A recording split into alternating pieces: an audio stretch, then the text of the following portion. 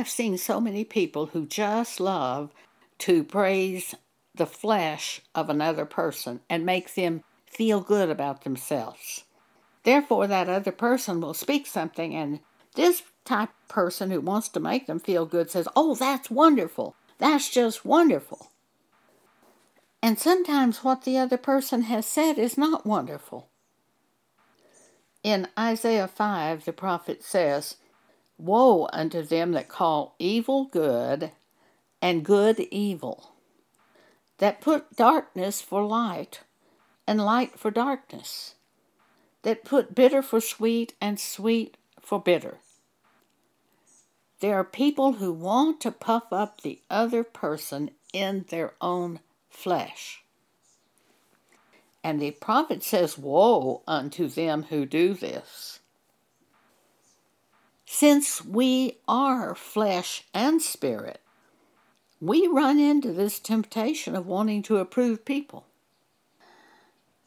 But we must cause the Word of God to overcome our flesh, which wants to approve people. Because we could end up being an enemy of God if we do that. There was a woman that went to our church group for 39 years, and she was nothing but trouble to me. Every time she opened her mouth, she was trouble. Do you know anyone like that? She was confused, she was mixed up. It was just trouble. There was another woman in our church group that when she would have a problem, she didn't tell me about her problem until she had already resolved it with God. And then she might tell me she had trouble with such and such, but she turned to God and He showed her to do this thing and it resolved her problem. Now that's the kind of person you want to be around. You don't want to be around that person who's always telling you their troubles. You want to be around that person who said, "I had a problem with this, but I turned to God and He showed me exactly what to do, and it took care of the problem." That's the kind of person you want to be around. Because that other one will be a thorn in your side and will vex you. Because the other person is not turning to God.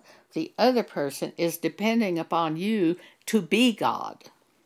Now, there's an ego thing involved here because many times it's very flattering to have someone turn to us with a problem.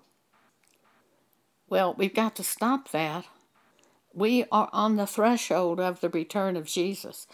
While there is time, we have got to get ourselves in a position of living in peace. And you can't live in peace with that person who troubles you. If you try to be around that person, you're not going to be in peace, you're going to be troubled by what that person does. Lot was a righteous man, and he was continually vexed by seeing and hearing those things that the unrighteous were doing. He vexed his righteous soul by seeing and hearing. If you have a righteous soul, the people who are acting in an unrighteous way will vex you, even if they say they are Christians. So it's up to you to identify it and withdraw from them. Just don't pick up the phone and call them like you're doing. Don't send them those letters to open the doors. You're opening the doors to trouble. Take action right now to free yourself. If we have to correct someone over and over and over and over, and that person says he is a Christian, you have got to stop that. There is no longer time for that type of thing. You have got to keep yourself in peace. If they trouble you, you will not be in peace. You have to identify those people who trouble you and just walk away. You don't have to have a big problem with them. Just don't pick up the phone. Don't initiate the phone call. Don't initiate the luncheon. Just avoid them. Live in peace. Paul described them in 2 Timothy chapter 3.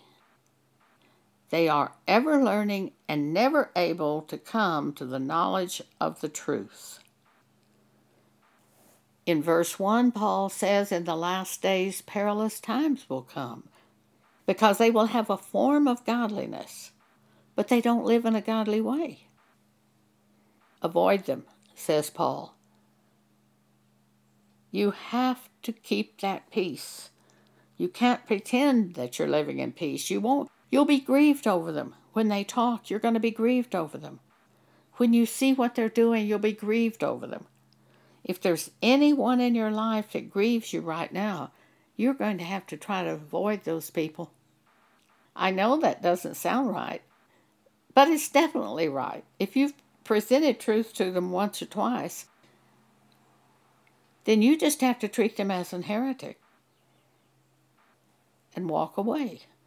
Titus chapter 3. You've got to do it. You can't continue the way you've done in the past. The time is too short. Thank you for allowing me to speak with you today.